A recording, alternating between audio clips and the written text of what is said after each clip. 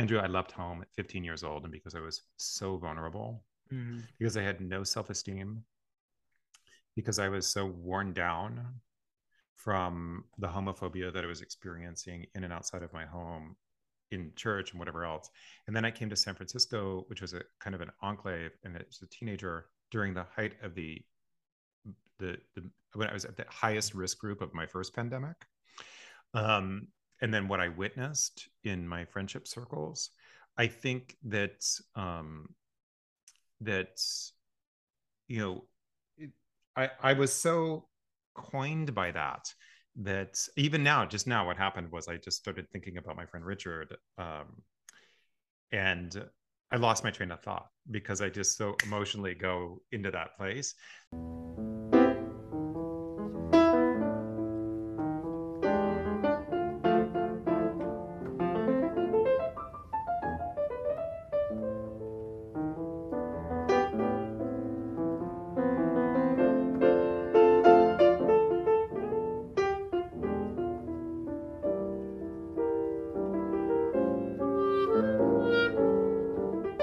Hi, everyone. Welcome back to the Ivory Tower Boiler Room. You all don't know this, but it's a nice nightly cocktail hour for me as I record this. I'm drinking a spiced apple toddy, which sounds fancy, but it was just me pouring spiced apple drink and some whiskey. But I'm here with Matthew Clark Davison, who I am just so happy to have in the Ivory Tower Boiler Room. He was so nice to reach out to me on, I think Twitter is how it all started, Matthew. But I'm here to discuss his new novel, Doubting Thomas, his debut novel. And the reason I want to point out that it's a debut is because I'll eventually read Michael Cunningham's blurb about it. And, you know, Michael Cunningham is almost a martyr to me in the literary field. Yes. So, Matthew, I'm just so happy to finally get to meet you and, you know, just hear your voice because your words have really been resonating with me for the last 2 weeks. So, yeah, welcome.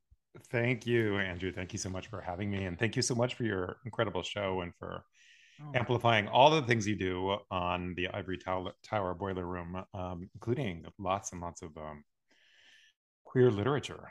I appreciate you and your yeah. colleagues. Well, thank you for that. Yeah, Matthew is a dedicated listener. And I actually, to speak of someone who I did have on, I was very reminded of Aaron Hamburger's Nirvana is Here, Mm-hmm. which deals with sexual abuse and um, has this foreshadowing element to it. Not foreshadowing, sorry.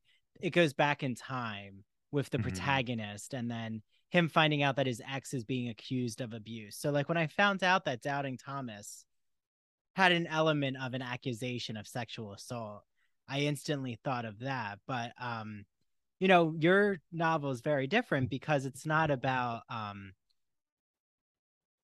assault between consenting, not consenting, but assault between the same age range, say two adults. It's Mm-hmm. actually a teacher who is being accused of assaulting his fourth grade student. So, Yes. yeah, I mean, this is the way of what happens right in the beginning, right? And if you want to explain, Matthew, I mean, Sure. what are we all brought into from the just start of your novel? Like, what's Well, for happening? okay, so for a number of years while I worked on this manuscript, the very first chapter was one sentence long, and the sentence was, "He didn't do it." And that was chapter one. And the reason why I kept that there was because I never was interested in writing a novel that was kind of like where the unit of satisfaction for the reader might be whether or not the character did it. I was much more interested in different in exploring very different questions. Mm-hmm. And this is just not my style of what was my interest was at the time. It was whether or not like he did it. But it opens with Thomas McGurran. He's the middle child, one of three boys, and the novel opens with kind of three different things that are going down at once. One is that he's a beloved member of a very progressive Portland, Oregon community called Country Day, where he has been a fourth grade teacher for a long time. His best friend is the head of school there. And he has just been very, very enmeshed in that community. He's a part of the fundraising that allows scholarship kids to come along with the very privileged people who can pay the 60 plus K tuition for kindergarten through 12. It's set in the during the Obama era, 2012, 2013. And one of Thomas's kids, and you find this out very quickly in the novel, comes into the classroom and he hasn't quite gone to the bathroom, and he comes back. Toby goes to the bathroom, comes back, and his pants fall down, and he got flustered. And this has happened to him before in the classroom. And it's unusual for a fourth grader to get flustered like that. And so Thomas kind of just let him stand there for a minute and then went and helped him and pulled up his pants. And so Toby went home and told the truth. And it's really important for me whenever I do interviews about my book. And, you know, I've said this and written and also a lot of the interviews that I've gotten a chance to do, that the people who are the victims of sexual abuse don't lie about it. Mm-hmm. And so Toby was telling the truth, but where Thomas did touch his pants, did fasten his pants, did touch the waistband of his pants, all of those things are true, in the same way that a mom might help their kid whose pants fell down, or the way that an adult might pick up a hat mm-hmm. and put it back on a kid's head if their hat fell off and they got flustered. It was a very innocent thing, but Toby told his parents that Thomas pulled up my pants, and it in the imaginations of those parents, it became something much bigger, and Thomas loses his job. Around the same time, his brother has a cancer diagnosis, and he's going through a breakup. Because all three of those things are pretty heavy, I will say from the get-go, Andrew, that there's recipes in the book and there's scenes that are funny. Yeah, no, there's a lot of Thomas's incisive humor and just his friendship dynamics with especially his friend who lives in San Francisco. Dana, Dana, yes. Yeah. Yes, there is humor. But it's even like when I was talking about what Aaron Hamburger does, and if you haven't, Nirvana is Here is such an interesting read. But and I didn't want to say consensual at all, because that's exactly the opposite of what's going on with assault. And what you said, Matthew, is that assault survivors are telling what happened. And I think, when we're dealing with the psyche of children, that's something I wanted to ask you right away, is like, how did you grapple with thinking about the psyche of a child explaining this narrative? Then when we've seen other narratives where it actually is an adult's point of view who's gone through an assault, right? Like, we're not actually getting the point of view of Toby. We're getting the point of view of the accused. So, right. Yeah. So Toby's parents are the ones that make the accusation. Mm-hmm. The only information, as far as they in the book, in the novel, there are several, a school like that with that number of resources did exhaustive research to see whether or not Thomas was guilty of something. And, and usually people that would treat a child that way would leave a evidence of, or a pattern, or some sort of grooming. There's usually something that happens that leads to a perpetrator like that getting caught. Mm-hmm. And so in my mind, Toby, the kid, his only function in the book is that he went home and told the truth, that Thomas touched my pants. There's a fundraising party that Thomas goes to, and some stuff goes down at the fundraising party. And I actually don't think of the Jays, that's the couple who are Toby's parents. I don't think of Mr. and Mrs. J, Toby's parents, as being bad people, nor do I think of them as purposely or strategically trying to ruin Thomas's life. I think of them as people who are probably doing the best they can. They're each dealing with their own dynamics around gender roles. Um, Lisa J, Toby's mom, is an executive, and her husband um, was in nursing. I mean, not in nursing school, but was in med school when they met, but Mm. decided to be the full time father. And dynamics at Lisa's job have recently changed, and she took on this head of fundraising for this big annual fundraiser at this prestigious school where there's parents who, their social status is really important to them, and they're heavy money earners. And so there are a lot of dynamics that are happening at this party, and I won't I won't include any spoilers about that because I did before, and somebody got mad at me. And so you'll have to read the book or listen to the audiobook in order to find out what happens at the party. Well, there's some But desire that it is unrequited. We'll put it that way. There's, you know, the um the father is thinking through his own desire. well, Um, yeah, I think that arguably there may have been in this time period somebody that did something inappropriately who made a sexual advance towards another person inappropriately, but it was not Thomas. mhm. However, in the human mind, unfortunately, these things get conflated. And one of the things that I was really interested in, the way that this particular jumping off point for the novel came up, because its actual origin is in something else.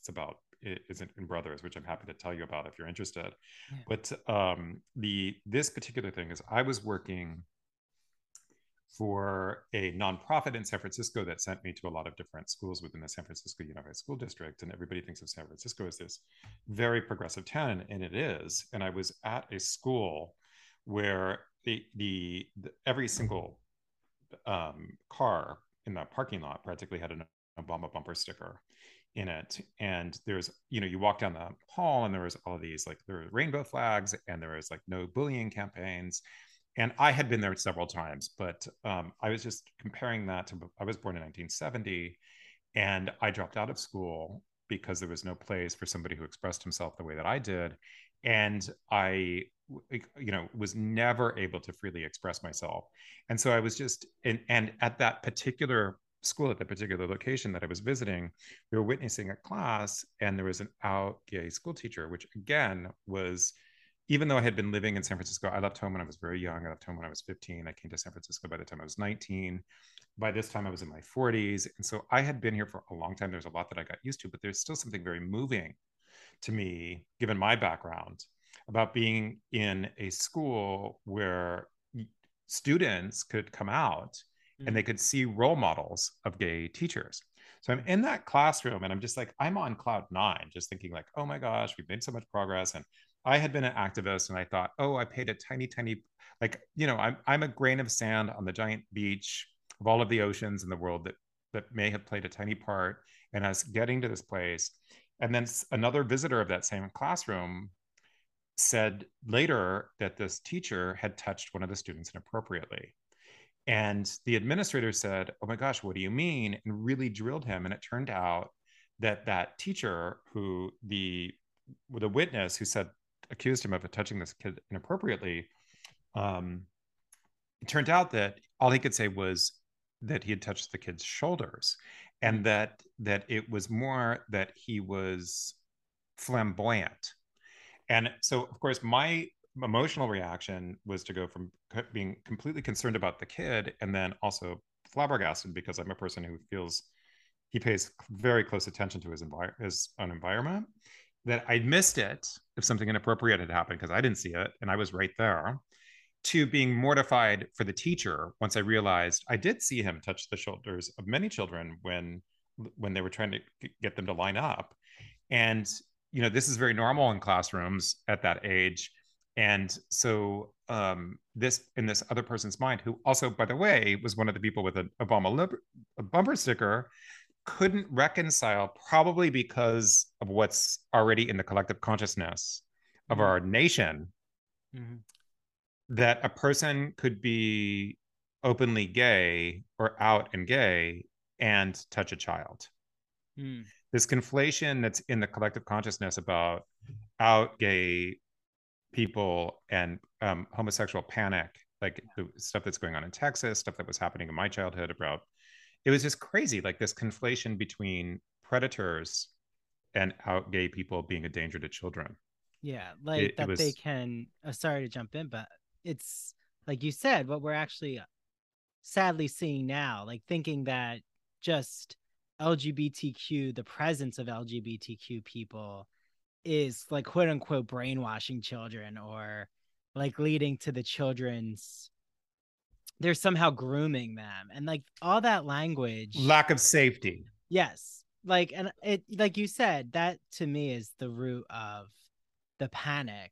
And I mean, you framed it as homosexual panic, which actually I don't know if it's still able to be used in the court of law. I know, I think it depends on the state, but like for a while, someone who was accused of a crime could use homosexual panic as, well, this person made me uncomfortable because they were openly gay, and that's why I Right. did what I did.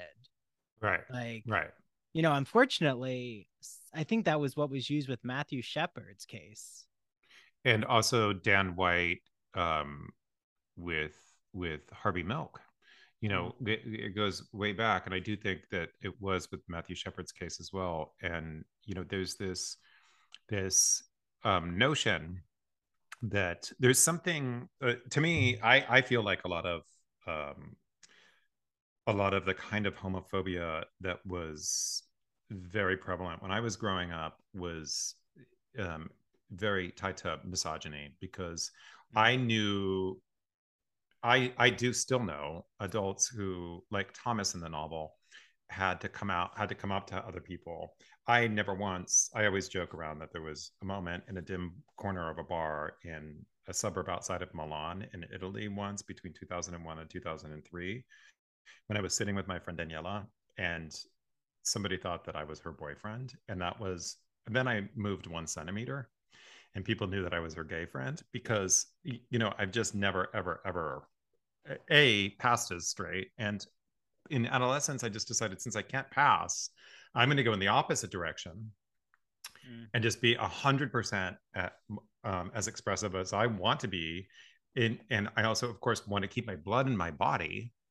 So I was strategic about finding communities where I could be 100% expressive. And I also took some really big risks. But I think that it was the femininity that people were reacting to more so than, I mean, because whether or not I had sex was not an issue in my own, and so many people I know's childhood bullying and or abuse scenarios. It was the fact that they couldn't act like I'm a boy or a man, whatever that means. Mm-hmm. So I think that the this this it's very, throughout our history, it's really interesting.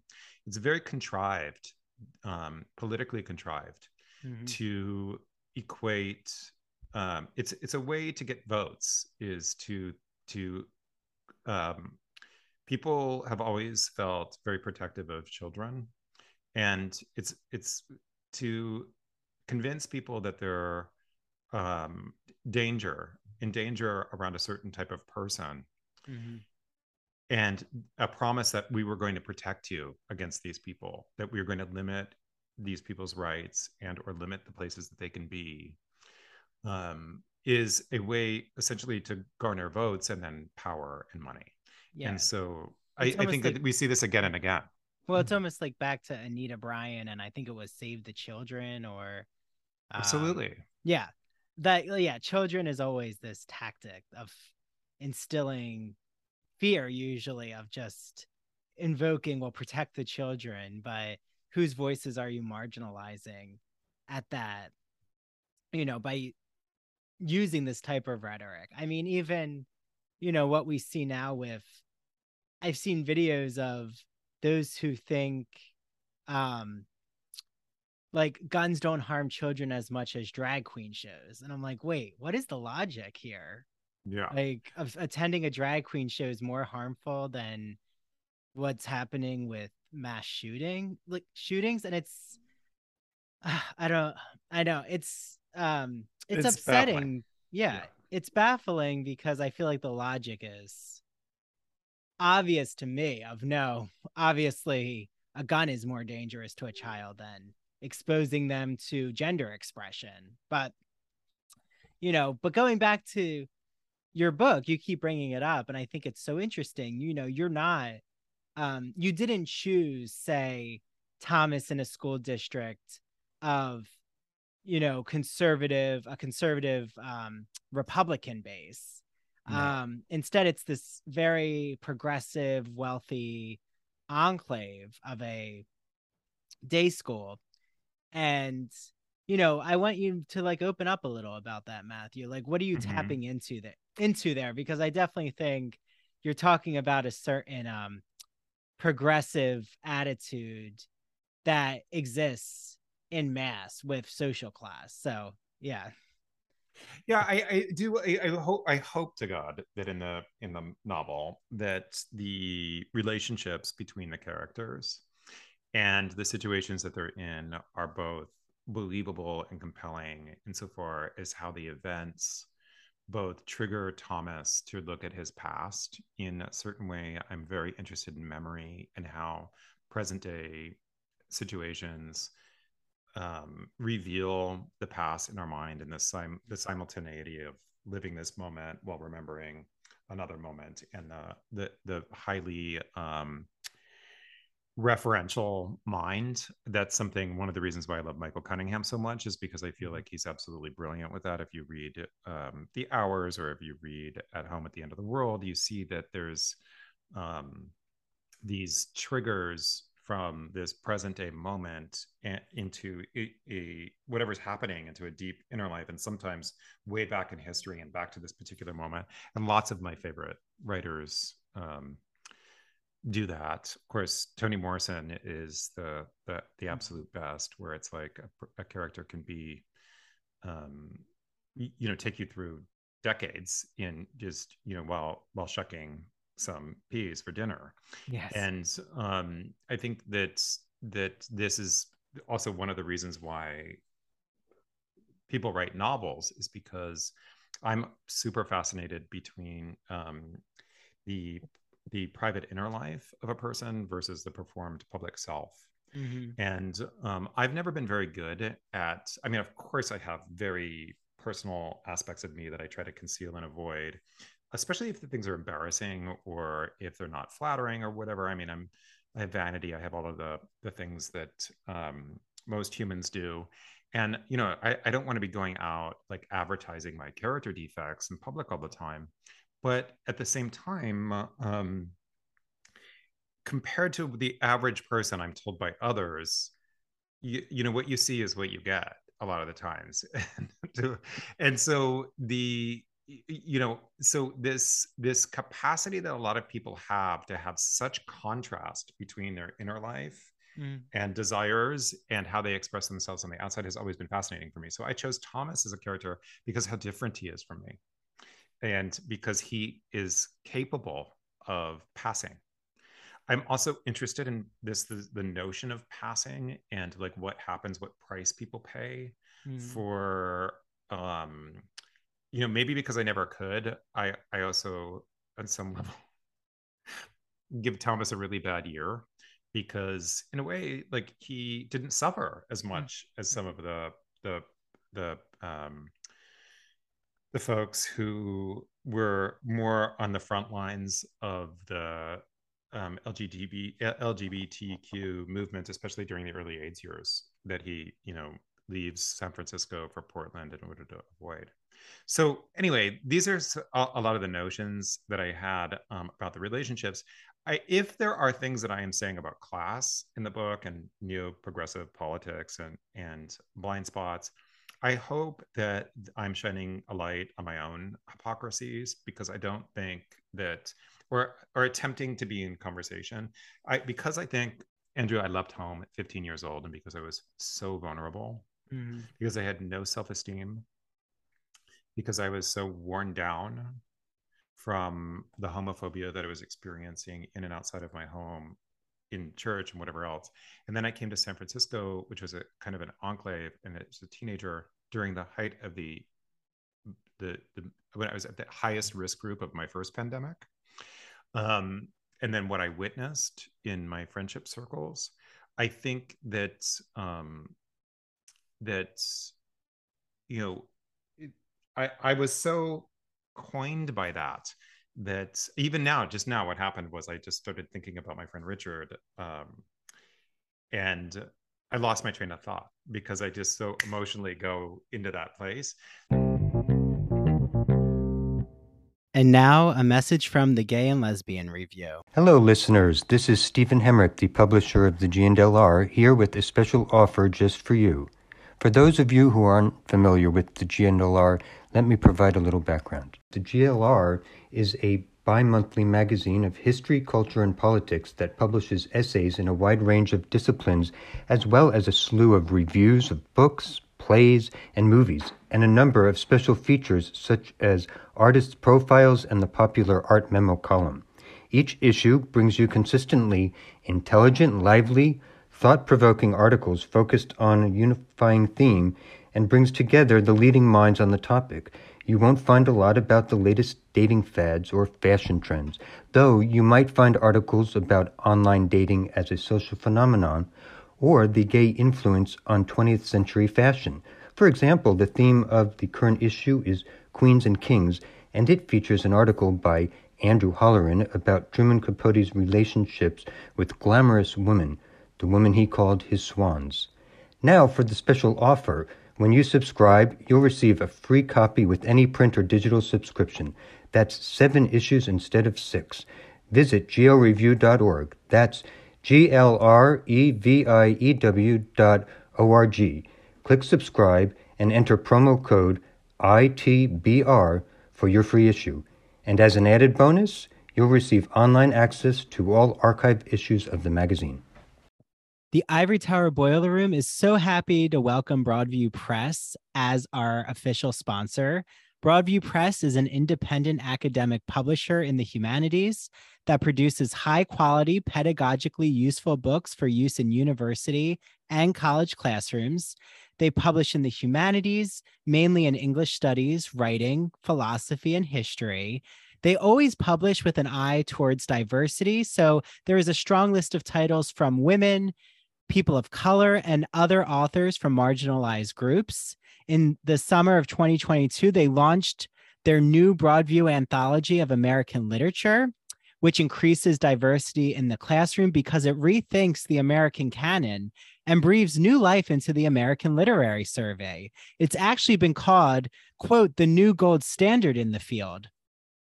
I love using Broadview Press text in my own classroom at Stony Brook University. I can't wait to use the new Anthology of American Literature when I have the opportunity. And for all of you out there, Broadview Press has given us the official code Ivory Tower for 20% off site-wide on broadviewpress.com. Again, that is code Ivory Tower for 20% off. So I think that because I remember what I was going to say, and now it's like I'm married. There is marriage. I didn't want to get married. I didn't think. I was just like, have you looked at the advertising for marriage? It's not very good. Like, why are gay people wanting to get married? And then I got into a motorcycle accident. My husband was on an international visa. He's a scientist. He was on an international visa, and he would not have been able to keep our apartment. Because his name wasn't on the lease. And so we got married for practical reasons that are about, basic human rights. And then I was just like, I was so stupid. I was rebelling against the romantic notion of like marriage as asserted by, in some sort of heterosexist way. Yeah. I mean, I keep saying, I feel like I'm entering, now that I'm 30, I'm entering what I call the cuffing season, or I've heard people say this. It's not my Tell me about that. Well, I mean, Beyonce just had a song called, I think it's Cuff It is her song from her amazing Renaissance album. But I love that album. Yeah. My favorite song is Church Girl. Yeah. Oh, okay. I have to listen to that one. I like Virgo's groove too, because I'm a Virgo like her. But so, cuffing is just that like urge that you need to be in a relationship or you're open to it. And I always feel that the fall is always this, um, is I've noticed that's when I tend to go into a partnership romantically is in the fall for some reason. I don't know Mm. if it's just that, like, you know, leaving the summer, like going back into the workplaces, the cold maybe in the Northeast has something to do with it. I think the winter's also like a big romantic time. Um, Pumpkin spice. yes, pumpkin spice. Um, and then on Valentine's Day they leave you. No, I'm just kidding. That doesn't always happen, but it can. Um, um, but yeah, I think it's so interesting you say that about relationships, like the idea of marriage. I mean, I think I grew up where I remember as an undergrad, that's when New Jersey had just voted for same-sex marriage. Like, and I still have the newspaper because I kept Mm-hmm. it from my college, and I'm like, I need to archive this, so I still have it like in a bin. And I just knew it was a momentous occasion, but I also realized like this is great for those who want to have that type of marriage lifestyle, but like it, to me it doesn't represent all of course, queer voices. It's, like you said, it's essential for government practical purposes, but there's always more to me. Like, okay, I think I've also realized, but I am in a time where, I can strive for a marriage if I want.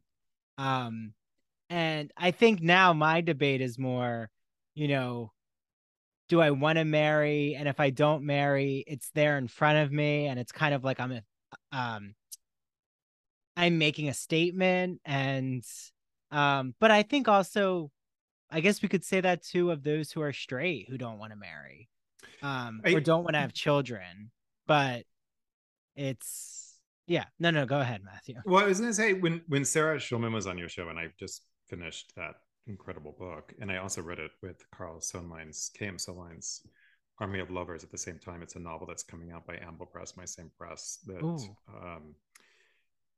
Carl KM Sondlein is also a legend in the gay literary scene for his novel World of Normal Boys Ooh, was a okay. big breakthrough. But what I was going to say is that Sarah Schulman does such an incredible job in that oral history project. Um, Forgive me, that I always want to call it "Set the Record Straight," but it's called what's it called? You know what Oh, I'm let her, the I think it's Let the let the record record show. show. Let the Let the record record show. Let the show. record show. It's such a great title, and for whatever reason, my mind won't. I've recommended the book to so many people, and every time I struggle with the title, even though I love it a lot.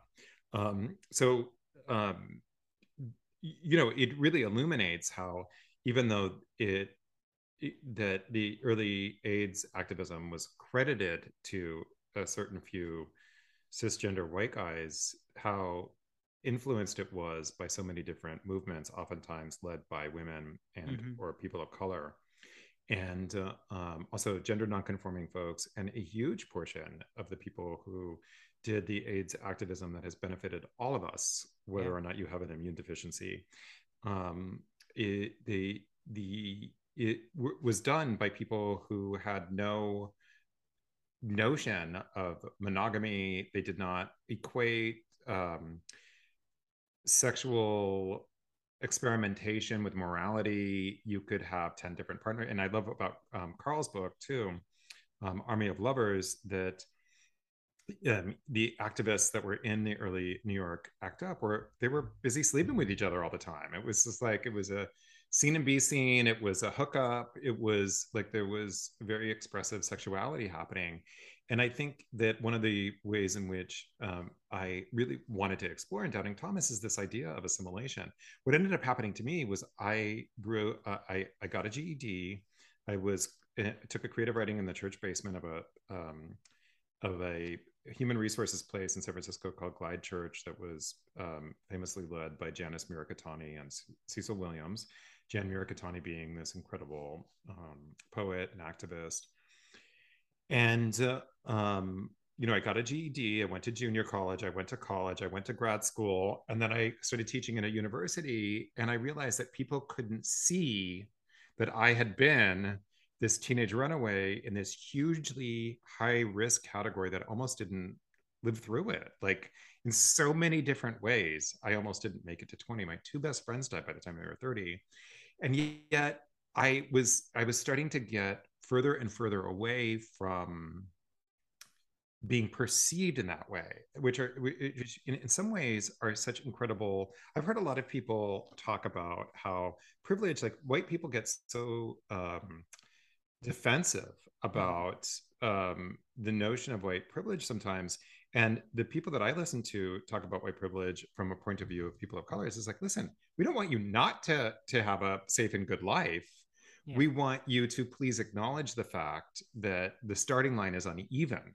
Mm-hmm. And that there are things that if you are of a certain gender expression and or a certain body type and or a certain skin tone, whatever language you're, depending on where you are in all of the various contexts, you have advantages. Yeah. And so I think that I ended up having a bunch of advantages that I hadn't had when I was younger. Mm. And my question to myself was, are we our siblings' keeper? Like beyond being like, if you don't know someone, I'm like, am I truly fighting the good fight in the same way that I was when I was in the highest risk group? Because when I was shouting and screaming on the street in ACT UP and Queer Nation in San Francisco and in other rallies through Glide Church, my own life was at risk. But once into once in a place of relative safety, do we continue to watch out for each other that way? And that's what I was examining. And it's just like, or is it all just neo-progressive rhetoric? Yeah. Yeah. Well, so and I think like for the audience out there, right?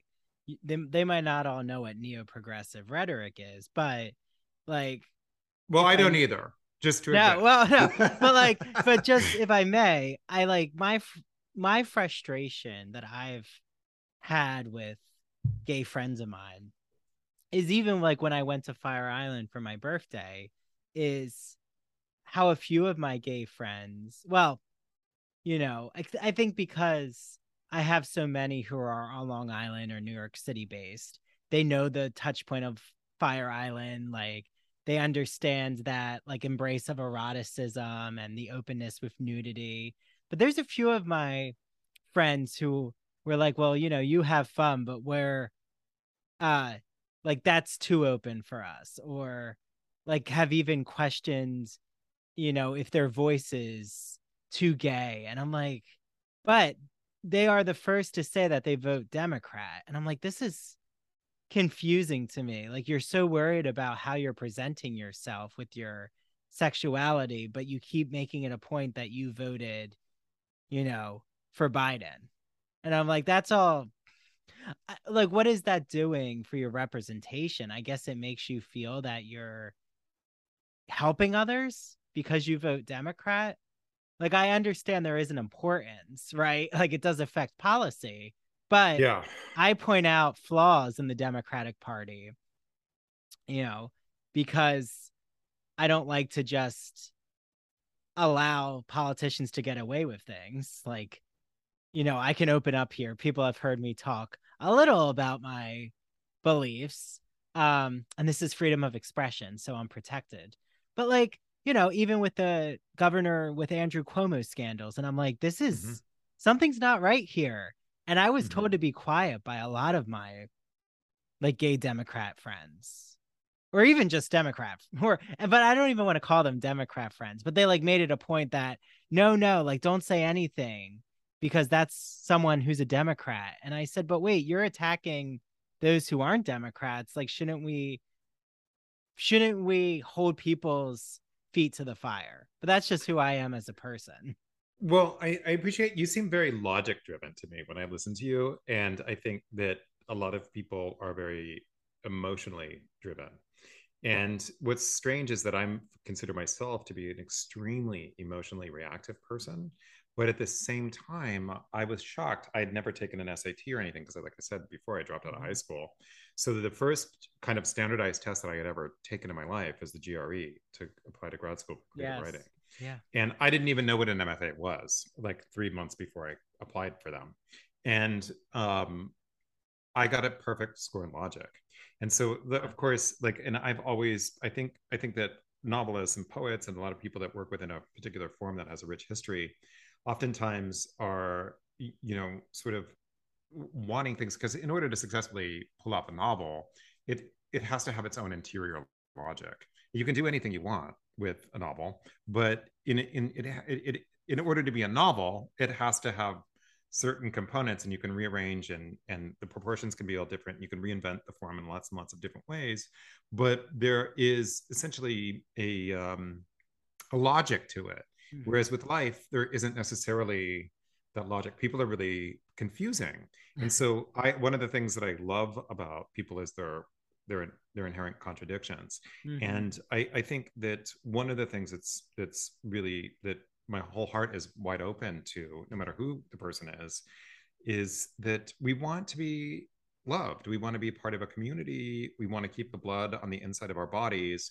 And so much pressure on so many different people, including, like, I was just talking to my stepmom about my father's family. It's like, even with the Irish immigration to the United States, because I have an Irish heritage, people assimilated and tried to dump down the things about them that were not dumped down. I shouldn't say that. They tried to erase and or hide the things about themselves that made them, subject to ridicule or lower pay or to poor living conditions. And that's survival. That's like logic. That is logical. A person doing that is logical. And there's all sorts of things about identity and identity markers that are, there's a huge spectrum around what's theoretical versus what is really going to impact your daily life. It's like, and so I think that if you're in a place of relative safety, no matter what your identity markers are, because of how much money you have, or because of how assimilated you are into what people think of as mainstream society, then one of the things that you're doing is just taking good care of your physical body, arguably. Mm-hmm. But what are you sacrificing if you're doing that in a way that's inauthentic to your own spirit? And that's something that I'm very interested in. And the other thing is that I was raised to believe that we are our siblings' keepers. Mm-hmm. That if we are only as strong as the weakest among us. And so, one of the things that I saw with people who were that a lot of gay white men were getting further and further ahead in certain places. And I keep talking about Sarah's book. I did read it recently, but you look even back at ACT UP and how strategic they were about choosing the type of person that was going to go in front of the camera, have the interview.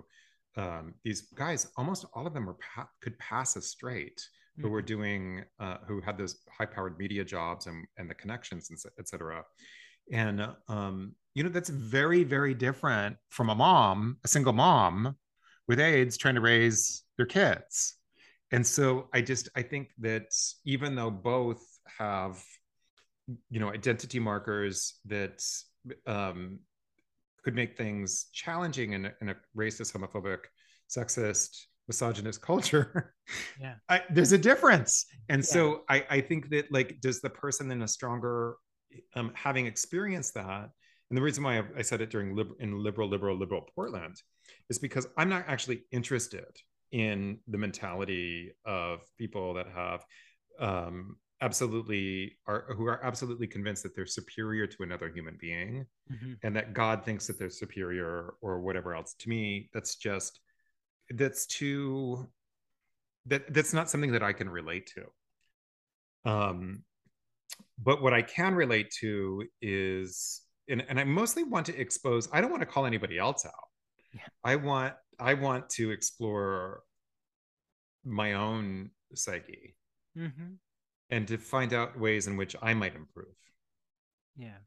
Yeah, no, all of this is just so rich. And I mean, I'm reminded of, just because my Fire Island trip was by myself, and I met so many different queer men and women, queer women, that, I think the general public would think, oh, okay, like if we're going to have self-selecting queer men, they're all going to like politically believe the same thing. But that was far from the truth. I mean, I think I was just frankly surprised how many were apolitical or didn't want to talk about politics.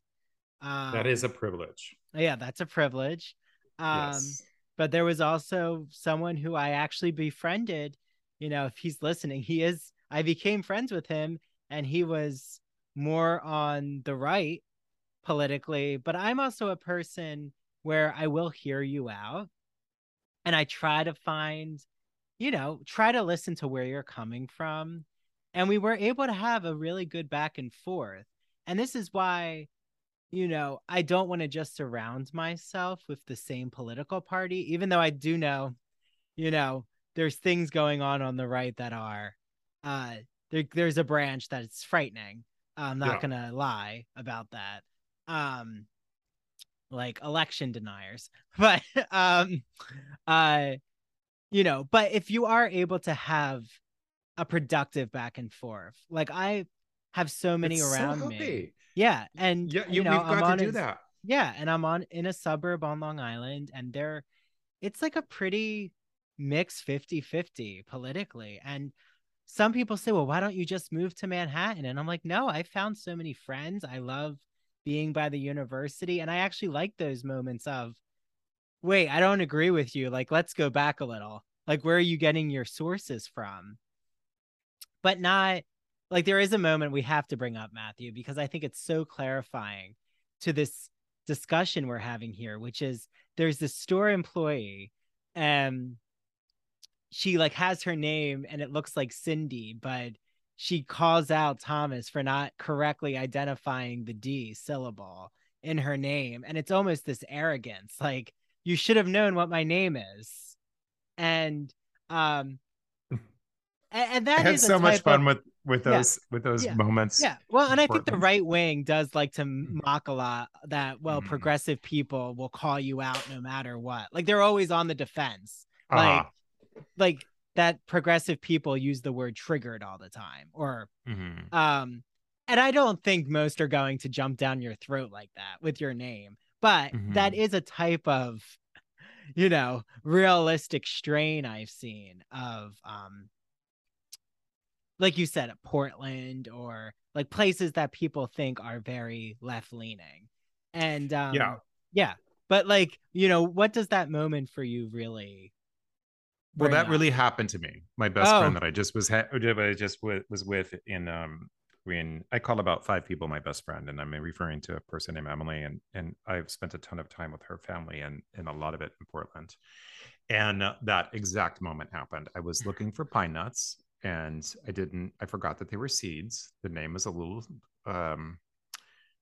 confusing. And a friend of mine from Portland, a former student of mine who's become a friend, Zach, asked me, was that at New Seasons on Hawthorne? And I was like, oh my God, how did you know?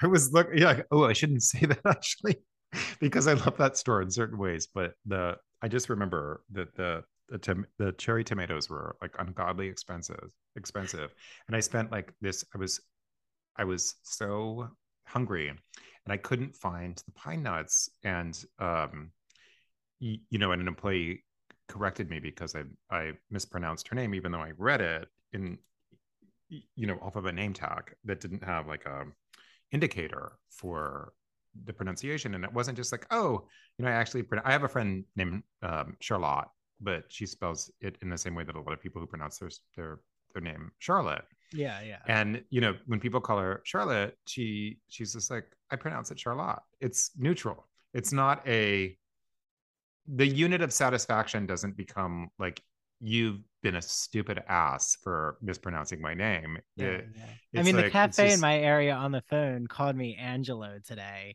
and I was just like, and they know me, but I'm on the phone, and I'm like, oh no, it's Andrew, like making light. Like, I don't care. I mean, you can call me like Antonio, and I'll just be like, no, it's Andrew.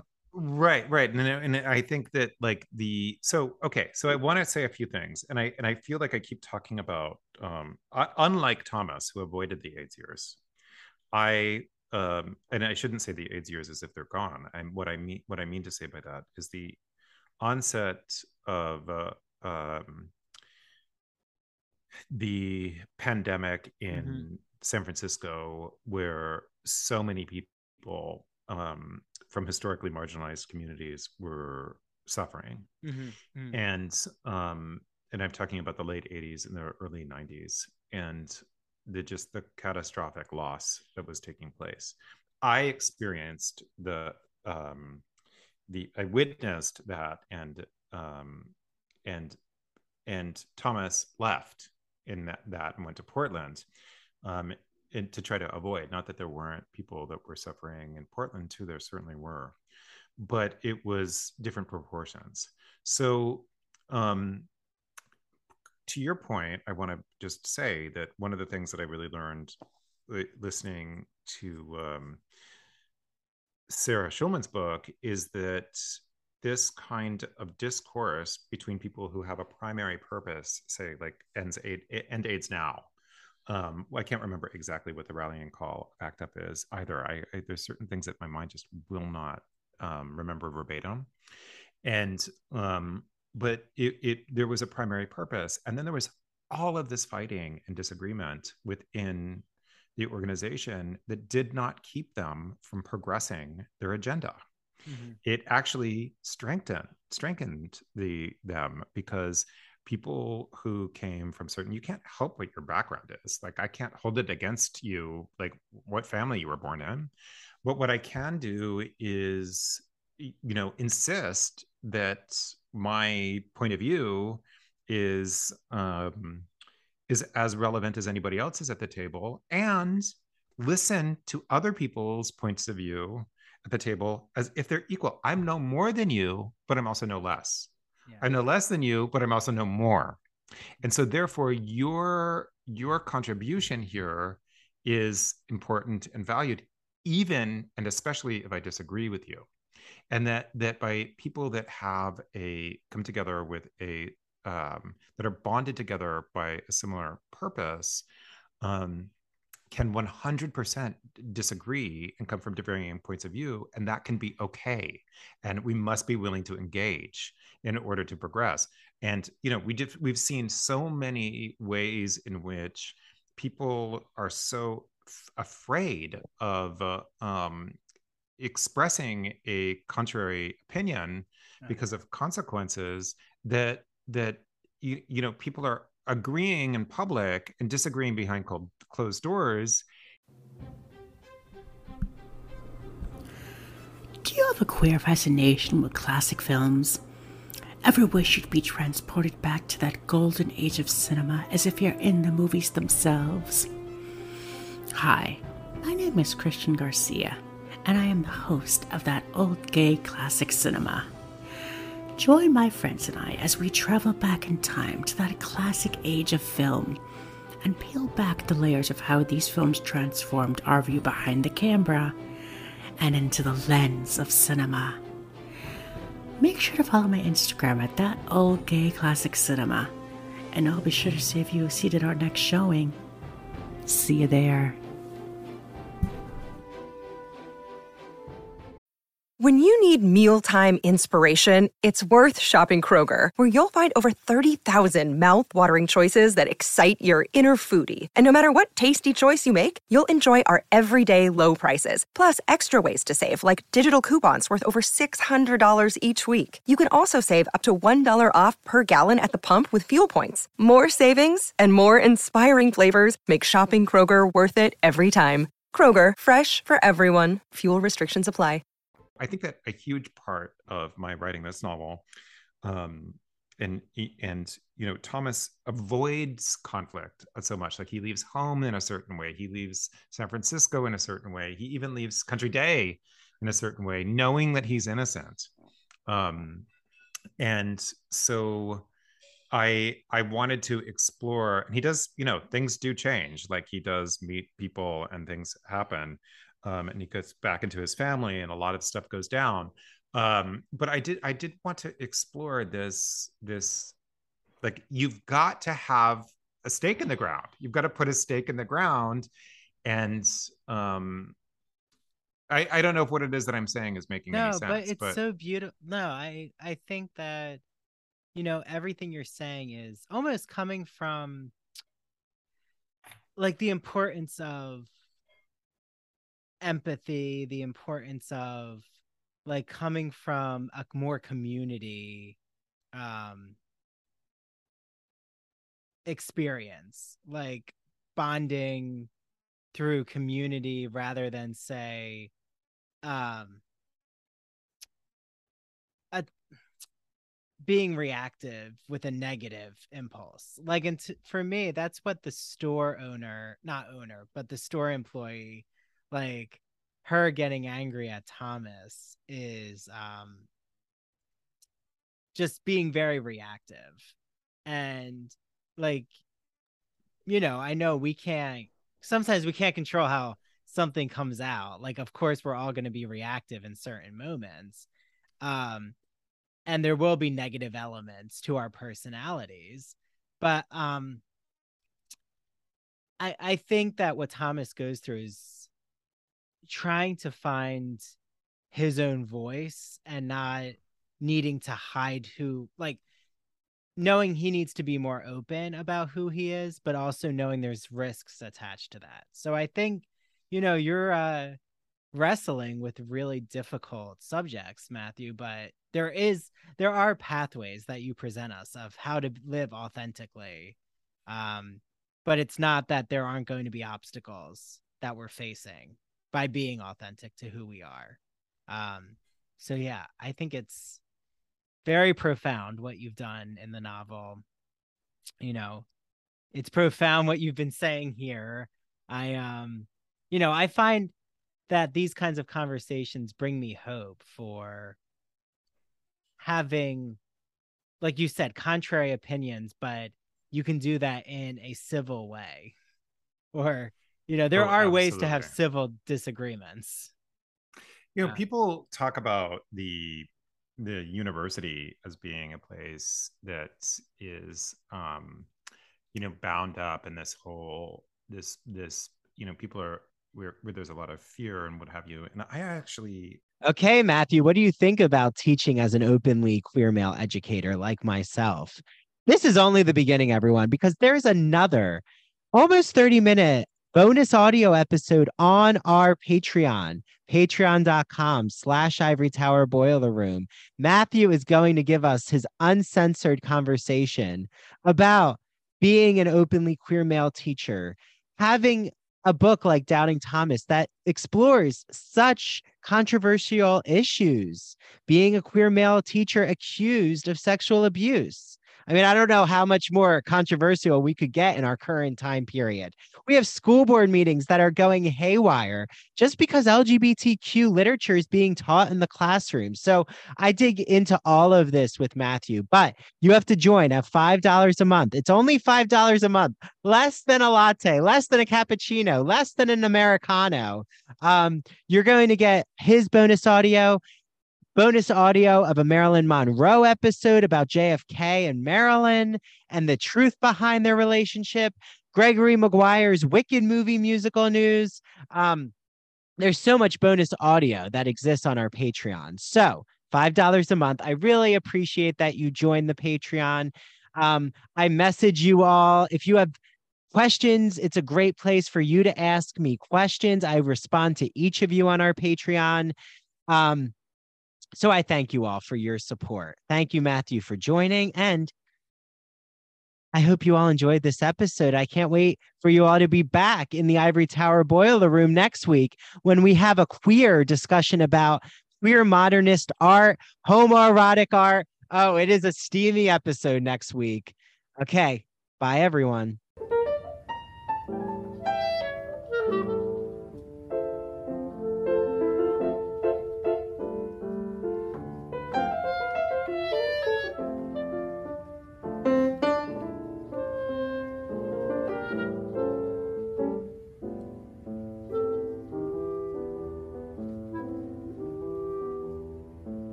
Hi, Ivory Tower Boiler Room audience. It is Andrew Rimby, the director of the Ivory Tower Boiler Room. Welcome to our winter season.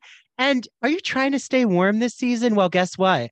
We have the Ivory Tower Boiler Room Cafe. It is our Patreon where there is so much bonus content. So I'll go over all that. But first, it's only $5, which is less than a latte, a cappuccino, a coffee, a tea, basically anything now because, we have some inflation going on. So join us on our Patreon, patreon.com/Ivory Tower Boiler Room. What do you get? You get Gregory Maguire giving us all the scoop on the Wicked movie musical. You get Jesse Green giving us his hot takes on the Broadway musical. If you don't know who Jesse is, well, you should, because he's the chief theater critic of the New York Times. You get all the JFK and Marilyn Monroe scoop from Elizabeth Winder, a Marilyn Monroe biographer. So much more. You get all our video interviews. You can see everything, including the bonus content.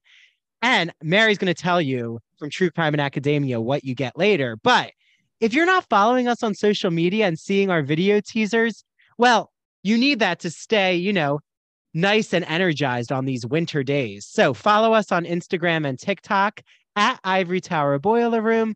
While it's still here, why don't you follow us on Twitter at Ivory Boiler Room? And here's my chief contributor, Mary. Hey, True Crime friends and Ivory Tower Boiler Room friends. Like Andrew said, you're going to get access to all of this bonus content. That includes True Crime and Academia. So not only will you have access to the bonus episode each month, you will also have video access to the interviews that I conduct on my podcast once a month. You get all of that extra content at your fingertips whenever you feel like watching it, literally for a cup of coffee.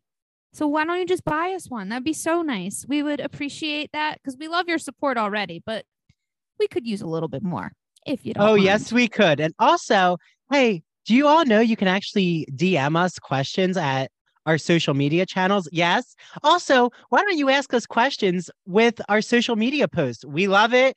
We even shout out questions on our episodes.